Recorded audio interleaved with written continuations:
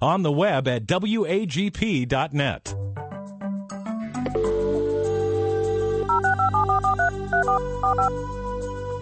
This is The Bible Line, a live radio call-in program with Dr. Carl Broggi. Dr. Broggi is the senior pastor of Community Bible Church of Beaufort, South Carolina. And for the next hour, he's available to answer your questions, providing biblical insight and wisdom for everyday Christian living. Our phone lines are open, and if you have a question, you may call 525-1859 locally, or outside the immediate area, call toll-free 877-924-7980. Now let's join Dr. Carl Broggi. Study and show yourself approved of God as a workman who is not ashamed, handling accurately the word of truth. Welcome this hour to the Bible Line. If you are a first-time listener, for the next hour, we'll be taking questions that people have concerning their study of Scripture, maybe some issue as it relates to their home, family, job, or ministry, where they're looking for biblical counsel. And if we can help, all you need to do is call us, again, locally, 525-1859, or toll-free for our Internet listeners. It's 877, the call letters WAGP 980, 877-WAGP 980, or you can email us here directly into the studio at tbl@wagp.net. Rick, great to be back here and great to take some questions today. It is indeed, Pastor, and a number have come in, so let's get right to it. Tobi from Seabrook, South Carolina, wants to know what are the roles of a deacon in the church? Well, it's a good question. The word deacon simply means a servant. And the word is used sometimes in a technical or sometimes in a non-technical way in the New Testament. For instance, Jesus said, "He that would be great among you, let him be the servant or the deacon of all." That's obviously a non-technical usage, but that's helpful to us because when we look at that word, it reminds us concerning the role of a deacon. In essence, a deacon is a servant. And of course, in many languages of the world, they have just one word. In English, we try to distinguish the Greek word diakonos by translating it servant if it's a non-technical use, or as deacon if it's referring to the office. The office of deacon is a unique New Testament office, whereas the office of elder, well, you found that in the Old Testament, but the office of deacon was new to the church age. And most people would agree, myself included, that the first deacons are found in Acts chapter 6, because obviously they started somewhere, and it appears from Acts chapter 6 that these were the first deacons. There was a controversy that had arisen in the church where some people's needs were being overlooked in the daily serving of food. There were Hellenistic Jews as well as native Hebrews. The Hellenistic Jews were those who had come into Israel for the celebration of one of the requirement Old Testament feasts that culminated with Pentecost. And of course, this Pentecost had been different from those that were celebrated for a few thousand years before this, because on this Pentecost, the fulfillment of what was pictured in the Old Testament actually took place, where God the Holy Spirit came in power. And of course, the church was born. No one wanted to leave. And so people stayed around Jerusalem to learn about the fulfillment of all the Old Testament prophecies, and they heard the apostolic preaching. Thousands were converted. And of course, with time, there were great physical needs that the church had. And so some Jews who didn't live in Jerusalem proper, their needs were being overlooked. And so the Spirit of God directed the apostles, and they said, look, it's not good. It's not desirable for us to neglect the Word of God in order to serve tables. It's not we're above this, but we have other priorities. And if we're going to do what God has called us to do well, namely that we would devote ourselves to prayer and the ministry of the Word, then we need to let someone else meet some of these physical needs. And so they asked the congregation to find 7 men who are filled with the Holy Spirit and with wisdom, and they did, and they brought them before the apostles. The apostles no doubt approved their selection, and so they laid hands on them and they prayed over them. These are really the first deacons. Later on in the epistles, of course, Paul gives some of the qualifications for a deacon in 1 Timothy chapter 3. and he describes specifically where they need to be in terms of character to serve in this office. Again, a very technical use of the term deacon. So there is no specific job description for a deacon in the Bible except to say that they are servants and they serve at the will of the elders who rule. So, for instance, at Community Bible Church, there's a multiplicity of responsibilities they have. Some give oversight to special events that we have, and they serve in that capacity. Some are involved on a regular basis in terms of administering the elements at the Lord's table, picking up the morning offering and overseeing that. And all the deacons in Community Bible Church, when a new member joins, they're given a family that they track for the first 12 months. They're continually responsible for that family, but they want to make sure in the first year that family is encouraged and being taken care of. And so, again, there's no written job description except to say a deacon is a servant and a deacon serves at the will of the elders of whatever local church he may find himself in. Unfortunately, in a lot of churches, deacons don't carry on the role of deacon, and they take more of the role of an elder. And then their real job description is diminished. So there are two offices, elders and deacons, and both are vital to the health of a local church. All right, Rick, I think someone has already called and they've been holding, so let's go to them. Indeed. Thanks for holding. Good morning. You're on the Bible Line. Good morning, Rick. Good morning, Pastor. Hey, good morning. My question concerns during the tribulation time. I've been reading this and studying on this, and from what I'm discerning, the armies or the areas, the regions that are going to come against Israel at that time, I'm thinking that it's Egypt, part of the Ukraine, Turkey, Iran, and Russia. And I'm just wondering if I'm correct in this. And reading this further, it seems like that the armies of Russia, based on that area, are going to be defeated by God and their army buried in Israel. Am I reading this correctly? Well, as you read Ezekiel's prophecy and he describes these armies of the world that are amassed, certainly no one would debate the role that Russia will play. Some would debate whether Ukraine is involved in that. Nonetheless, there are armies from the north, as there is a great army from the east that attack Israel. And ultimately, of course, the Bible is very clear that all the peoples, all the nations of the world will go against Israel in the final war. So, yes, there is going to be a great slaughter that is going to take place during the latter part of the Great Tribulation. God describes these vultures that will feed on all the dead. He describes, the cleanup period at the end of Daniel that takes place before the millennial kingdom is actually instituted. So, yes, there's a great war that is incomparable to any world war the world has ever seen. And it will, in the truest sense, be a world war in that what we've called in the past world wars can involve maybe 10 or 12 nations. This is going to involve all of the nations of the world, but certainly there are some that are specifically highlighted. So that's a great question, and appreciate you calling and asking it. Let's go to the next one, Rick. 525-1859 is the phone number, and if you have a question, feel free to call. You can go on the air live, or if you're more comfortable, you can simply dictate. Indeed. Grace from Savannah writes, is there a college campus that bans alcohol and or consumption of alcohol by students?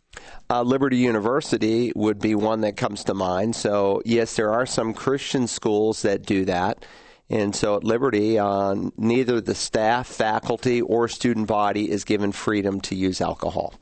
So most, unfortunately, Christian schools today have pulled back on that requirement, and it's very unfortunate.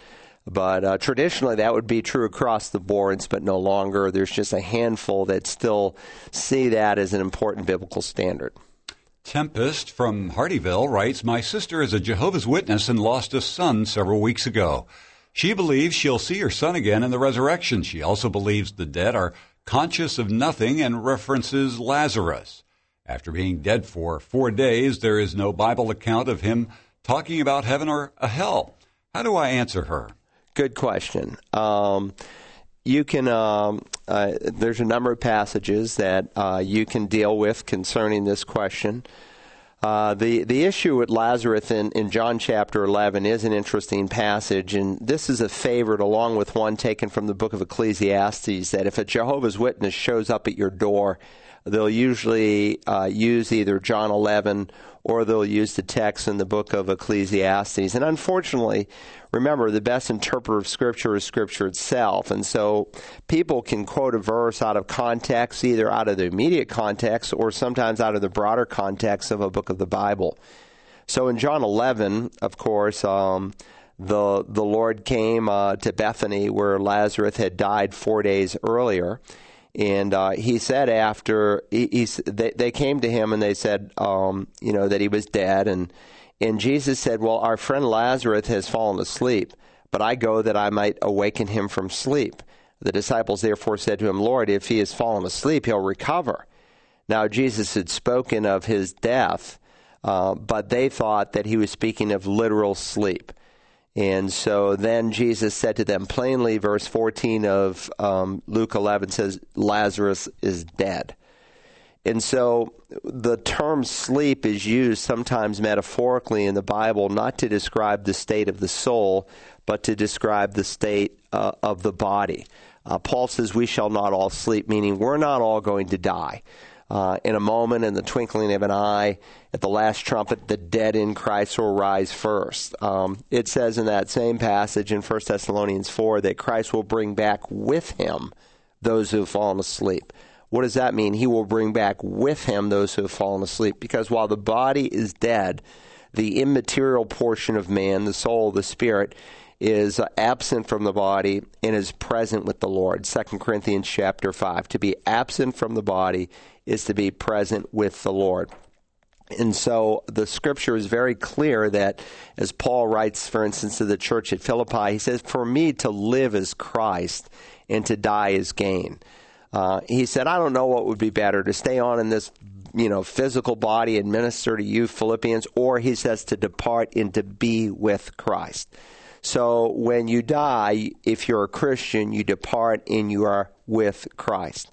And so when Jehovah's Witness take John 11 with Lazarus who had died, and they say, well, you see, his body and soul and spirit were all sleeping in the grave, they really do an injustice, because the Lord is speaking of physical death. And of course, a little bit later on in the text, Mary and Martha, of course, have the encounter with him. And now Jesus had not yet come into the village, but was still in the place where Martha met him.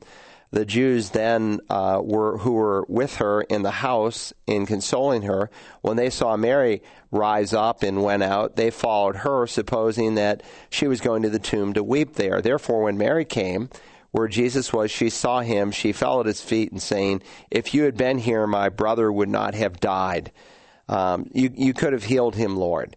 And, of course, he had already had the encounter with Martha, and Jesus had already promised her, your brother shall rise again. And she said, well, yeah, I know he'll rise again in the resurrection on the last day. But then Jesus said, I am the resurrection and the life. He who believes in me shall live even if he dies, and everyone who lives and believes in me shall never die.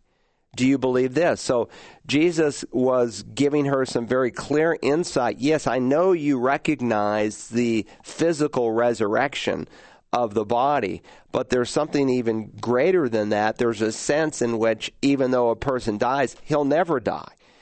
He will continue to live. Why? Because the immaterial portion of a person goes home to be with the Lord, and they wait the resurrection that is still in the future. To the thief on the cross in Luke 23, Jesus said, today you will be with me in paradise. His body was going to be laid in a grave, but the person inside that body who had just been saved by the grace of God and his faith in the Lord was going to be with Jesus. And Jesus himself will say there, one of the closing statements, Father, into your hands I commit my spirit. Jesus recognized that he would continue on. And Stephen, by the way, prays a very similar prayer, if you remember, in Acts chapter 7, when they are stoning him to death. In Acts 7:59, though his body ends up laying dead there outside of the Damascus gate in Jerusalem, the person inside the body goes home to be with the Lord. So he says, Lord, into your hands I commit my spirit. Not to mention later on in past John 11, when you come to Luke chapter 16, Jesus tells a parable between Lazarus and the rich man. Now, some would say it's not a parable. They would say, well, if it is a parable, it's the only parable where someone is specifically named. And some would say for that reason it is not a parable. In either case, whether it's a parable or not, Jesus never uses an untruth to teach truth. And so clearly the rich man dies, he's conscious, he's in a place of torment. Lazarus dies, he's conscious, and he's in a place of delight, Abraham's bosom. Another Hebraism for Old Testament paradise, which of course was emptied out at the resurrection and the ascension. So the scripture is very, very clear that the worst a man can do, as Jesus will say in Luke 12, is kill your body, but he can't kill your soul. The soul continues on endless forever with the Lord, and someday God raises up the body. So it's important you let Scripture interpret Scripture. The other text that Jehovah's Witnesses like to use is Ecclesiastes chapter 9, for the living know they will die, but the dead do not know anything, nor have they any longer a reward, for their memory is forgotten.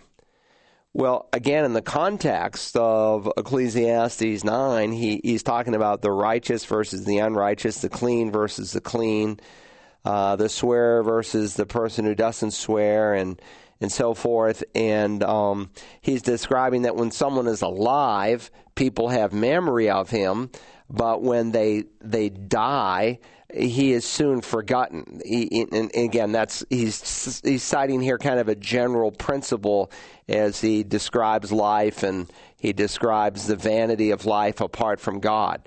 But to take this text of Scripture and to say, well, it means that they're no longer conscious, that would contradict what he says a short time later in, let's see, here it is in Ecclesiastes 12. He's describing again those who have died, and then the dust will return to the earth as it was, and the spirit will return to God.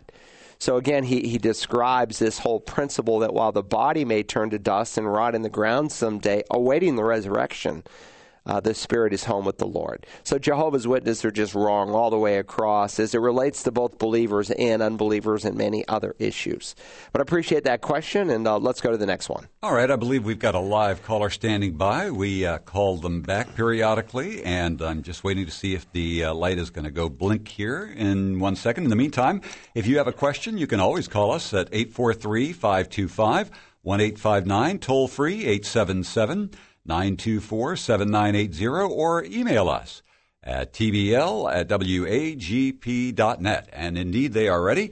Let's go ahead and take them now. Good morning. You are on the Bible line. Line 2, Rick. Yeah, how y'all doing? Oh, there we go. All right. Thank you for calling today. How can we help? Good.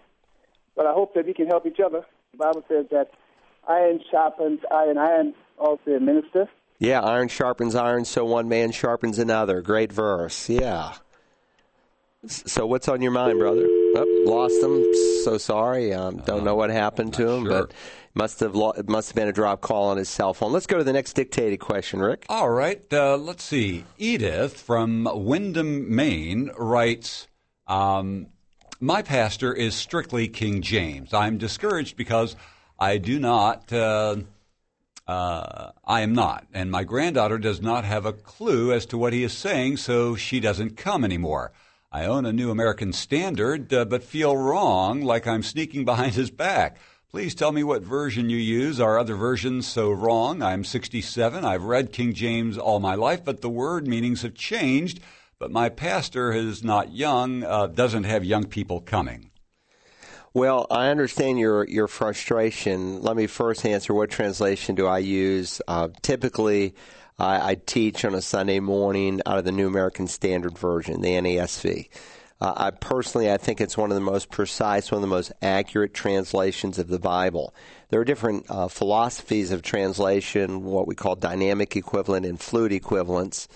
One focuses on readability and literalness second. The other focuses on literalness and readability second. So it's a matter of what you put priority on. A translation that is more literal, by literal I mean it takes the original languages and as best you can take them from the original and put them in the receptor language, they do a word-for-word translation. Where, say, the NIV, you have a little more, not just always word for word, but thought for thought. And so when you're translating from the original into the overall thoughts rather than the actual words, you lose some of the fine nuance. There are other literal translations. Most consider the New American Standard to be the most literal in our day. The King James would certainly fall into that category. The challenge is that it's using 17th and 18th century English. Of course, the 1611 version is no longer being read anywhere for the most part in the United States. Most people could not read and understand the Middle Chaucerian English of the 1611 version. When people say, well, I'm using the 1611, they're really not. They're using the 1769, which was the fifth revision of the King James with tens of thousands of changes that had been made because the English language was changing so very fast. And so a good translation asks, well, what word today best represents this original word? There are some people who, maybe because they haven't really studied the issue carefully, think that, the only right translation is the King James Version of the Bible. And Edith from Windham, Maine, who's emailed us this morning, one thing that might be helpful to you would be to go online and listen to the course that I taught on bibliology. And that's all online. And it's going to be aired beginning tomorrow on Thursdays for the next many weeks. But Section 6 of that course deals with an evaluation of English translations. We have something very unique in the English tongue, is that we have many translations to choose from. There is actually over 200 English translations. There's about 9 or 10 that are very popular that most people use, but there's over 200 English translations. In most countries of the world, you go, there's one, maybe two. And this debate is not even a debate. They just have to go with what is available. But, of course, God in His providence, since English is the international language of our day, you might expect to see more different translations in the English tongue. Certainly, there are some translations that aren't always faithful to the Word of God. We could say, for instance, the Feminist Bible, that, alters the Word of God to make it fit their need. Well, they've changed it, so we can definitively say that's a bad translation because it really doesn't represent what God has said. And certainly, there are some, like I say, that are more precise than others. I think there's a bigger issue here concerning your granddaughter, and that is she may not know Christ as her Savior. If she just says, well, I'm not coming because the pastor uses a translation I can't understand, that would be kind of a red flag to me. So I would sit down and I would ask her the diagnostic questions, maybe go online since you listen to Search the Scriptures up there in Maine and say, honey, I want you to sit down here with your grandmother and I want you to watch this DVD presentation with me. Would you like to have God as your friend? And if I had your granddaughter across the table, that's what I would share with her. And there's some questions at the front end of that DVD presentation that she can, stop and answer. And it would be good to stop the video at that point and get her to write down her answers and then to put those answers into the mirror of the Bible. And my guess is more than likely you're going to find that there's another issue that's bigger than the King James issue. But certainly, your pastor may be locked in on this, and he's not going to move past this, and that's unfortunate because our goal as pastors is to communicate and to make the Word of God clear. And if you're using a language form that is dated with a lot of archaic words, one of my professors at Dallas Seminary, Dr. Norman Geisler, gave us a list of about 100 words in the 1769 translation of the King James that today mean virtually the exact opposite. Because words sometimes change with time. If you're reading out of Philippians 4, it says, be careful about nothing. Well, listen, when you cross the street there in Windham, Maine, look both ways, be very careful. Well, what do you mean be careful for nothing? Well, today we would say be anxious about nothing, to be worried about nothing. But the words worried and anxious didn't exist in 1611. And so that's the way they rendered the Greek. And that was a good translation for that day. And if someone were to read even the preface of the 1611 King James Bible, which is not in most editions of the King James, but you can find it online, the translators will tell you that they were uncertain about some of the words they translated into English because they were still finding, more word studies that illuminated the meaning of the word, say, in Koine Greek or ancient Hebrew. In fact, even before the 1611 edition was finished, there was an edition 2 of the 1611 because they had discovered more information that would help further refine the translation.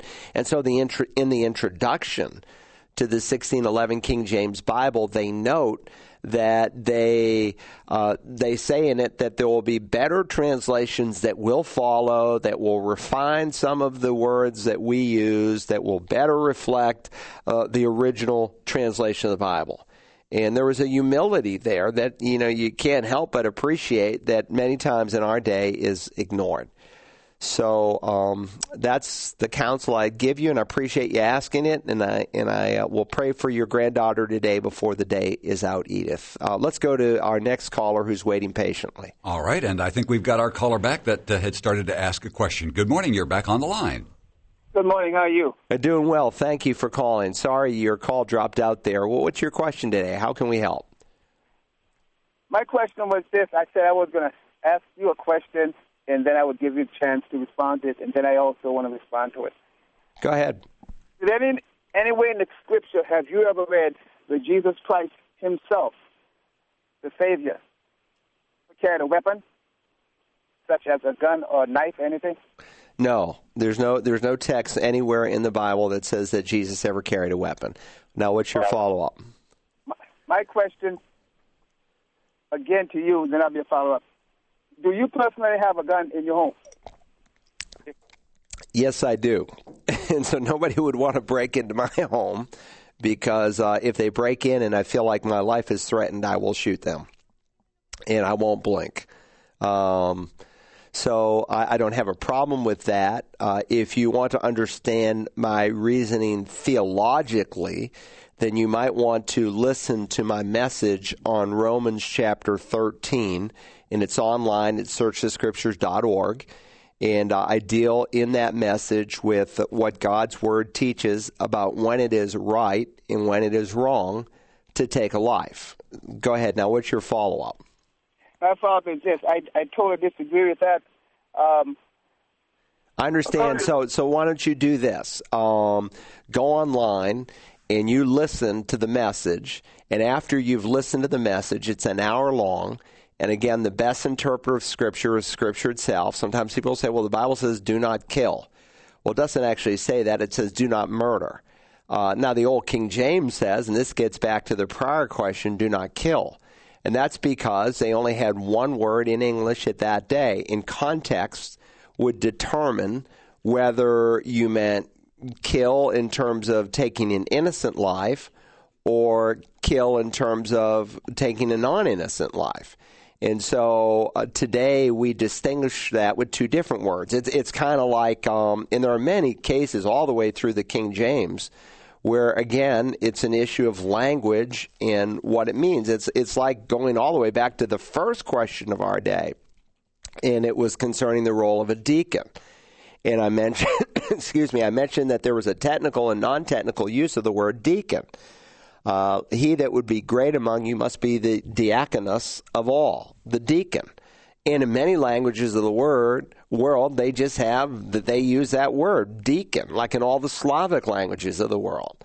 And so your mind has to ask, well, is he talking about a literal deacon who serves in the office, or is he just talking about a servant in general? Well, context is clear. And words find their meaning in context. If I use the word trunk, do I mean what's behind the car that you drive? Do I mean what's at the base of the tree? Do I mean what's out in front of an elephant? Do I mean what's at the base of a sailor's bed? It all depends on the context. And so, for instance, in the King James, it says it came about after these things that God tempted Abraham and said to him, Abraham, and he said, here I am. He tempted Abraham? Well, in Hebrew, there's one word for tempt and test. And so context determines it. And in the Old English at this time, there was one word for tempt or test, and context determined it. And so God obviously tempts no one with evil. And so today the word tempt carries the definition of a solicitation to evil. And God doesn't solicit anyone to evil, whereas the word test deals with not, soliciting someone to evil, but building them up in their character through the trial that God is going to bring them through. So I would say to you, go back, listen to the sermon, and after you've listened to that hour-long sermon, if you have a question, you can call back, and I'll do my best to answer it. Let's go to the next question. They're stacking up here, Rick. Indeed. Christy writes, I am currently attending a ladies' Bible study that our pastor's wife is teaching. It is on the battle of the mind, not the one from Joyce Myers, but just a study from the Bible. A question was brought up at the last study concerning daily forgiveness and keeping short accounts with God, and the answer she gave, I'm just not sure about based on certain scriptures I've read, along with others who were in the study. Anyway, she basically said that a believer does not ever have to ask God for forgiveness for their sin based on what took place at the cross. At the cross, we were justified, redeemed, saved from our sin. She said that if you went and murdered someone today, we would still go to heaven because we are saved. She said all the scriptures on forgiveness were for non-believers. I believe that, yes, Christians can and do sin, and that because we are saved, I think for most, Christians try to live a good life. I agree that we are forgiven at the cross, therefore I have eternal security. However, when there is sin involved, I feel it is only right to ask the Lord to forgive me of my trespass as we forgive them that trespass against us. Is she right that we are free from asking God to forgive us when we've sinned? I don't feel it is, but maybe I missed something or am in the same mindset as a lot of other people. Well, I don't want to comment on the specifics of your pastor's wife because I don't have her here in front of me to be able to say, well, that's not exactly what I said, and this is what I really said. And I find this all the time, that people actually hear one thing when the speaker is communicating something different, or sometimes they have touched on a topic and they're not in the time frame they're given the opportunity to embrace the holistic view of it. The scripture is very clear that when you place your faith in the Lord Jesus Christ, all of your sin, past, present, and future, is forgiven. And there are many passages that teach that. For instance, when Paul writes to the church at Colossus, this is what we would call one of the prison epistles. And of course, in the prison epistles, Paul will use imagery from, first century imprisonments, whether it was a literal Roman jail or someone under house arrest, and he would describe, like in Ephesians 6, a soldier's armor, and he makes spiritual application. Well, one of the things that they had in the first century was a certificate of debt. And a certificate of debt was an instrument. It was a piece of paper that was tacked to the outside door of a Roman debtor's cell, and on it would be the crime that the prisoner had committed and what the Roman government had dictated as necessary for that crime to be paid.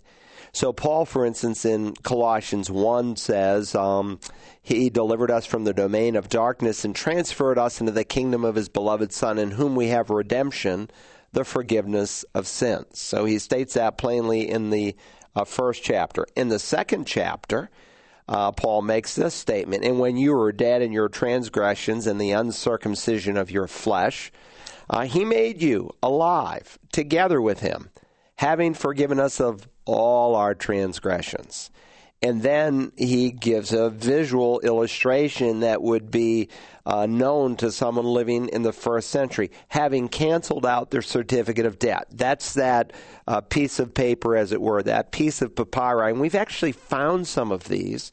And some of these are on display in some museums, the Biblical Museum there in Israel, where you will see some of the Dead Sea Scrolls, also the Rockefeller Museum as well, where you will actually see a literal first century piece of papyri that was a certificate of debt that would have been placed outside of the cell. And by the way, when you had paid your crime with the Roman government, they would actually give you this certificate of debt, and they would write the word on it tetelestai, which is, by this way, the same word that Jesus shouted from the cross in John 19 and verse 30, where it says, "It is finished." And there's one in the Rockefeller Museum in Jerusalem that literally has the word tetelestai on it, and then they would imprint the Roman seal on it. What that meant is if you were ever rearrested in the Roman Empire for the same crime, all you had to do was produce your certificate of debt with the Roman seal, indicating that it had been paid in full.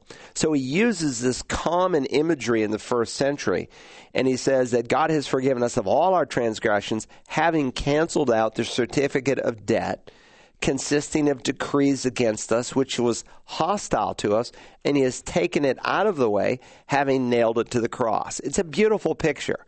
God has taken your certificate of debt, all the violations that you had in thought, word, and deed against the holy God that would condemn you before him. And he removed it, and he nailed it to the cross where Jesus could shout tetelestai, it was paid in full. So when you come by grace through faith and you trust the finished work of Christ, that he didn't die for some of your sin or most of it, but all of it, and you receive eternal life, you're eternally forgiven. You enter into union with God. But then there are verses in the New Testament that deal not with our union, but with our communion, with our intimacy with the Lord. Like 1 John chapter 1, where he's dealing with the subject not of union, but communion. Not with our relationship with God, but our fellowship with God. Our relationship with God starts the moment we receive Christ as our Savior. That's eternal, it's unbroken, it can never change. Whereas our fellowship with God, while that also starts the moment we're saved, that's a moment-by-moment thing. That's an ongoing thing. Our relationship with God cannot be broken. The Bible affirms when we are saved forever. However, our intimacy with God can be broken. So, for instance, Psalm 66 says, "If I regard iniquity in my heart, the Lord does not hear." That's not a verse written to unbelievers. That's a verse written to save people. Not if I sin, but if I hold on to, if I cling, if I regard iniquity in my heart. We all stumble in many ways, but when we cherish that sin, hold on to it, and refuse to repent of it, we have chosen to break that fellowship with the Lord. And that's what John talks about. He says, "What we've seen and heard, we proclaim to you, that you may have fellowship with us. And indeed, our fellowship is with the Father and with his Son." And he says, "I'm writing these things to you so that your joy can be made complete." And so this is a message, he says, that we've heard from him, and we're announcing to you that God is light. That means he's pure, he's holy, he's without sin. The word light is used in different ways metaphorically in the Bible. Sometimes to refer to the holiness of God. Sometimes it's used to refer to the insight, the light, so to speak, the illumination that God gives concerning his truth. Here it's being used of God's holy character. God is light, and in him there is no darkness at all. If we say we have fellowship with him, and yet we're walking in the darkness, we're lying. We're not practicing the truth. So I can say I'm in fellowship with the Lord, but I'm really not if there's sin in my life that has been, not dealt with. And so he says in verse 7 of this first chapter, if we walk in the light as he himself is in the light, that's the life decision to walk in obedience, then we have fellowship with one another. And the blood of his Son cleanses us from sin. And then he says, if we confess our sins, He is faithful and righteous to forgive us of our sins and to cleanse us from all unrighteousness. So if we say we have no sin, we're deceiving ourselves. But if we confess our sins, he is faithful and righteous to forgive us. So Christians do sin, and God calls the believer to confess, not to get saved again, not to receive eternal forgiveness, but to receive what we might call family forgiveness. When I come to God as an unbeliever, I'm a condemned child under the wrath of God. I am by nature a child of wrath, Ephesians 2. And God is not my father, he's my judge. But now that I am saved, when I come to him, he's not my judge, he's my father. I'm not a condemned sinner. I'm a justified child of God, one that God has termed a saint on the basis of Christ's finished work. And so I'm coming not to get saved again, but to experience cleansing, to reestablish that intimacy with the Lord. And so once a person is saved, he is still called to confess his sins to the Lord in order to experience cleansing. Now, unfortunately, 1 John 1:9 has often been used by evangelists as an evangelism verse. If we confess our sins, he's faithful and righteous to forgive us of our sins and to cleanse us from all unrighteousness. It has nothing to do with evangelism or how to get saved. In fact, that would be a total misrepresentation of the gospel. If you're saved by confessing your sins, Jesus could just say, my Father is really forgiving. And if you just truly confess your sins, and the word confess is two Greek words, homologeo, homo. We get our word homo sapien, homosexual. It means the same, legeo, to say. So when we confess, we're literally saying the same thing. We're calling sin what God calls it, that it's evil, that it's wrong. And I don't rationalize it. So inherent in genuine confession in the New Testament is an attitude of repentance, to walk in the light as he is in the light. And so when we confess, he's faithful and just. And if all we have to do to get saved is confess our sins, then Jesus never would have had to have died on the cross. He could have said, just confess your sin. And if you really mean it, then my Father will forgive you and you'll go to heaven. Just make sure you're all fessed up when you die. Well, that is not a salvation verse. And we're not saved by confessing our sin. We're saved by the gospel, by the death, burial, and resurrection of Christ. Now, we acknowledge we're sinners, that we're rebels. We have to change our mind about sin. That's called repentance. But you're not saved by confessing your sins. You're not saved even by acknowledging that you're a sinner. You're not saved by even getting upset over the fact that you have sinned. There are people who confess they're sinners, but don't get saved. Pharaoh said, I've sinned. But did he repent? No, not at all. So you can confess your sin without genuinely repenting of your sin. You can be sorry for your sin without being saved. Esau wept over his sin, but he never came to genuine faith. He was of the evil one, the New Testament says. So, it's possible to acknowledge sin without ever coming to genuine faith in Christ. But once we are saved, to maintain that intimacy, we are called to confess our sins. So again, I'm just giving you the general principles. If you really want to study this in detail, we have a series online called Back to Basics. And one of the lessons in the Back to Basics series is called Maintaining Fellowship with God. And again, it's not dealing with our relationship, but with our fellowship and how to maintain it moment by moment by moment. Anyway, so, there's a number of different, issues that we can raise here. But very clearly, you have people who are sorry but not repentant. Like I said with Pharaoh, like I said with Cain, like I said with Esau, who's, godless. He's a Babelos man, the New Testament says. I won't elaborate on that. It's just you can acknowledge without genuinely repenting. Okay, let's go to the next question. All right, our next caller would like you to address where it says in Genesis that Abel was the seed of, or rather that Cain was the seed of the serpent, and Abel was the seed of Adam. It doesn't. So what you're dealing with is a false doctrine that has come out of different groups over the course of largely the last 50 years, where they've tried to, make this distinction between the seed of Abel and the seed of Cain.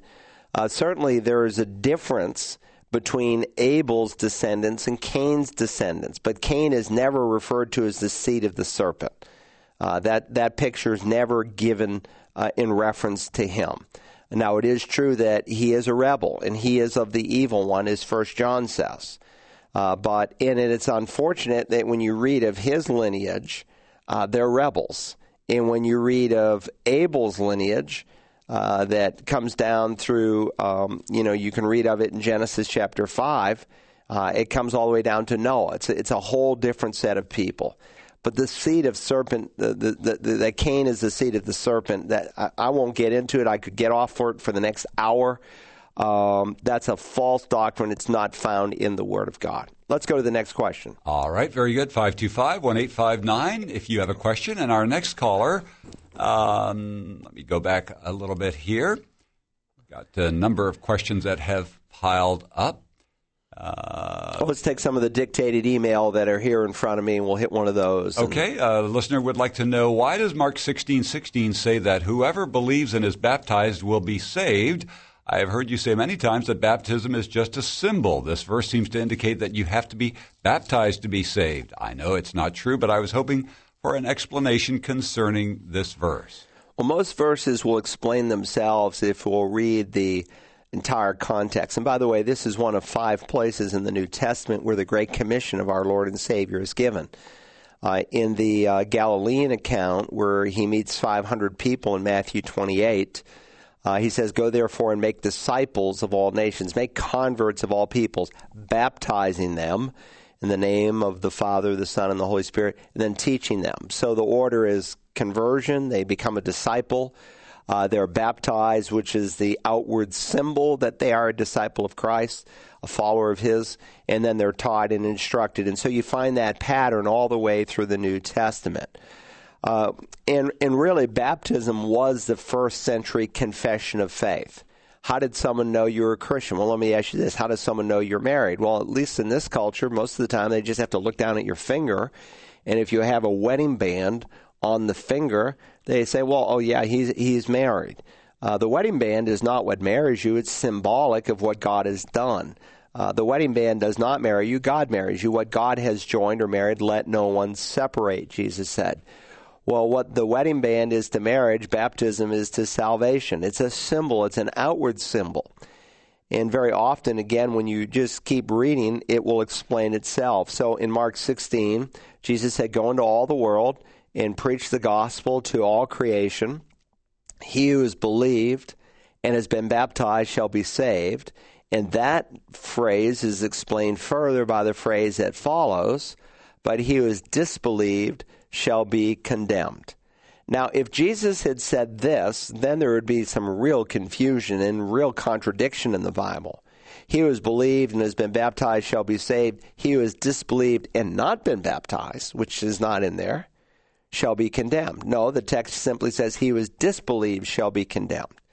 You could paraphrase this in terms of the meaning of baptism in this way. He who has believed and shall openly confess me before men via baptism. That guy has the genuine item. He's going to be saved. He is saved. But the person who's disbelieved shall be lost. So your salvation is based on your belief, or your condemnation is based on your disbelief, not on your lack of baptism. And so this is consistent with what Jesus said in Matthew 10:32. "If someone will not confess me before men, I'll not confess him before my Father who is in heaven." The confession does not save you. Christ does. The death, burial, and resurrection is the gospel, the power of God to save you.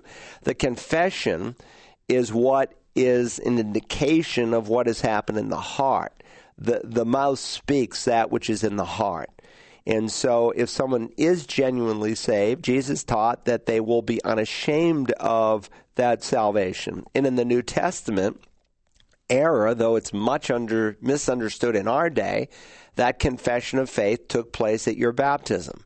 When you were immersed, which was literally what the word means. I know it's kind of a religious word in our day, but there are many secular usages in Koine Greek of the word baptism. For instance, if I were a fuller of clothing and, among other things, dyed clothing, I might take a piece of white cloth, and if I wanted to turn it red, I would baptize it into red dye. I would immerse it. And so that's one usage of the word. It means to immerse. And it's a picture. When one is brought under the water and up again, they are confessing that my faith is in the Lord Jesus, who died, who was buried in a grave, is seen as being brought under the water, and was raised for my justification, is seen as being brought up out of the water. So baptism pictures death, burial, and resurrection. Now, there is a word for sprinkling in the New Testament, ratizo, never used in reference to this ordinance, because sprinkling can never picture death, burial, and resurrection, only immersion. So this is not just some Baptist doctrine. This is a biblical doctrine. And that's why 9 out of 10 born-again Christians worldwide practice post-conversion baptism, not by pouring, not by sprinkling, but by immersion, because that's the simple reading of Scripture. So there are people, of course, who want to make baptism part of the plan of salvation. But again, this verse in and of itself cancels out that idea. He who has believed and has confessed me, because if your belief is real, you'll confess me. How? By baptism. That's how it was done. And I would say today that if someone really, truly understands biblical baptism and they refuse to do it, then they have good reason to doubt whether or not they have genuinely put their faith in Christ. Look, I'll do whatever Jesus wants me to do. Now, sometimes people delay that baptism because of misunderstanding. They think, well, I don't have to do it because I was baptized as an infant. Not really. You were baptizoed. You weren't baptizoed. You were sprinkled. You were not immersed as an infant. Or sometimes they have a misunderstanding. It's the meaning of baptism. They'll say, well, Pastor, I'm not ready to get baptized yet because, I just want to grow some more and be a consistent Christian, and then I'll get baptized. That tells me they don't understand baptism, because baptism isn't about them. It's about the Lord Jesus. It's not talking about how strong or consistent you are. It's talking about how great He is. You're giving honor to Him. And that's why in the New Testament, they didn't withhold baptism. You were usually baptized the same day you were saved. We don't do that as much in our day because it is so misunderstood, and we have to teach people to obey Christ with believers' baptism. But anyone who makes baptism a requirement to salvation has abused the Scripture, because we're saved by grace through faith and not of works. Paul says in 1 Corinthians 15 that if you believe the gospel, you're saved by it, and he defines it as the death, burial, and resurrection. And in 1 Corinthians 1:17, he says, Christ did not send me to baptize, but to preach the gospel. So he separates baptism from the gospel. So I think this is clear. But if you want to study this in more detail, I have a handout on baptism, and I go through about 10 different passages that people use to teach baptism saves, and included in that handout is Mark 16:16, and that might be useful to you. All right, let's go to the next question. Okay, and a little housekeeping note. We don't usually do follow-up questions because of the amount of calls that we get, but if that listener that called in earlier would like, we can even send them a copy of Romans 13, and then he can go ahead and respond. Sure. Yep. All right, our next caller says that he thought the Bible had illustrations where it was okay to drink alcohol in moderation. What do you say? Well, I would say to you, you need to come to Community Bible Church during the month of January, because we're in Romans 14, as I've been preaching through the book of Romans, chapter by chapter, verse by verse, and we are coming up on the issue of alcohol. We'll just barely touch on it this week, but if you will stick with me in January, you'll hear the teaching of what I think the Bible reflects in this area. Clearly, all Christians would say it's a sin to get drunk. Nobody's going to debate that. Clearly, it is wrong to get drunk. The question is it wrong to have a drink? Can I have a beer with my pizza? Can I have a glass of wine at night? Well, you need to come and really find out this issue. The majority position 50 years ago is virtually all evangelical Bible teachers and preachers taught total abstinence. Now that's becoming the minority view. And all these young pastors who are coming up, they'll say, come on, let's go to the bar and we'll have a beer together. Some churches even actually bring beer into the service now. It's just unbelievable, some of the things that are transpiring in our country. And so, no, I think a Christian should abstain for two reasons. One, God not only condemns drunkenness, He condemns the use of strong drink. And so then the question becomes, what is strong drink? and how does that apply in the culture in which I live? You can't, in the truest sense, say the Bible teaches total abstinence in that God allowed the use of alcohol to purify water. It was used as a medication. Timothy was probably on a Nazirite vow, and Paul said, take a little wine for your frequent illnesses. No doubt, to understand that phraseology in the first century culture, add some wine to your water because it will kill the bacteria and you won't get sick so much. You could use wine on a sore as a medication to kill bacteria. And so in the parable of the Good Samaritan, he poured wine on his cuts. That killed the bacteria, and then put oil over it. That was like a Band-Aid. So you can't say definitively the Bible teaches total abstinence, but come and let's reason these things together. And listen, if you have a good church home, if you've got a question on this over the next few weeks, the messages will be put online and you can hear them and think them through for yourself. You're an intelligent person.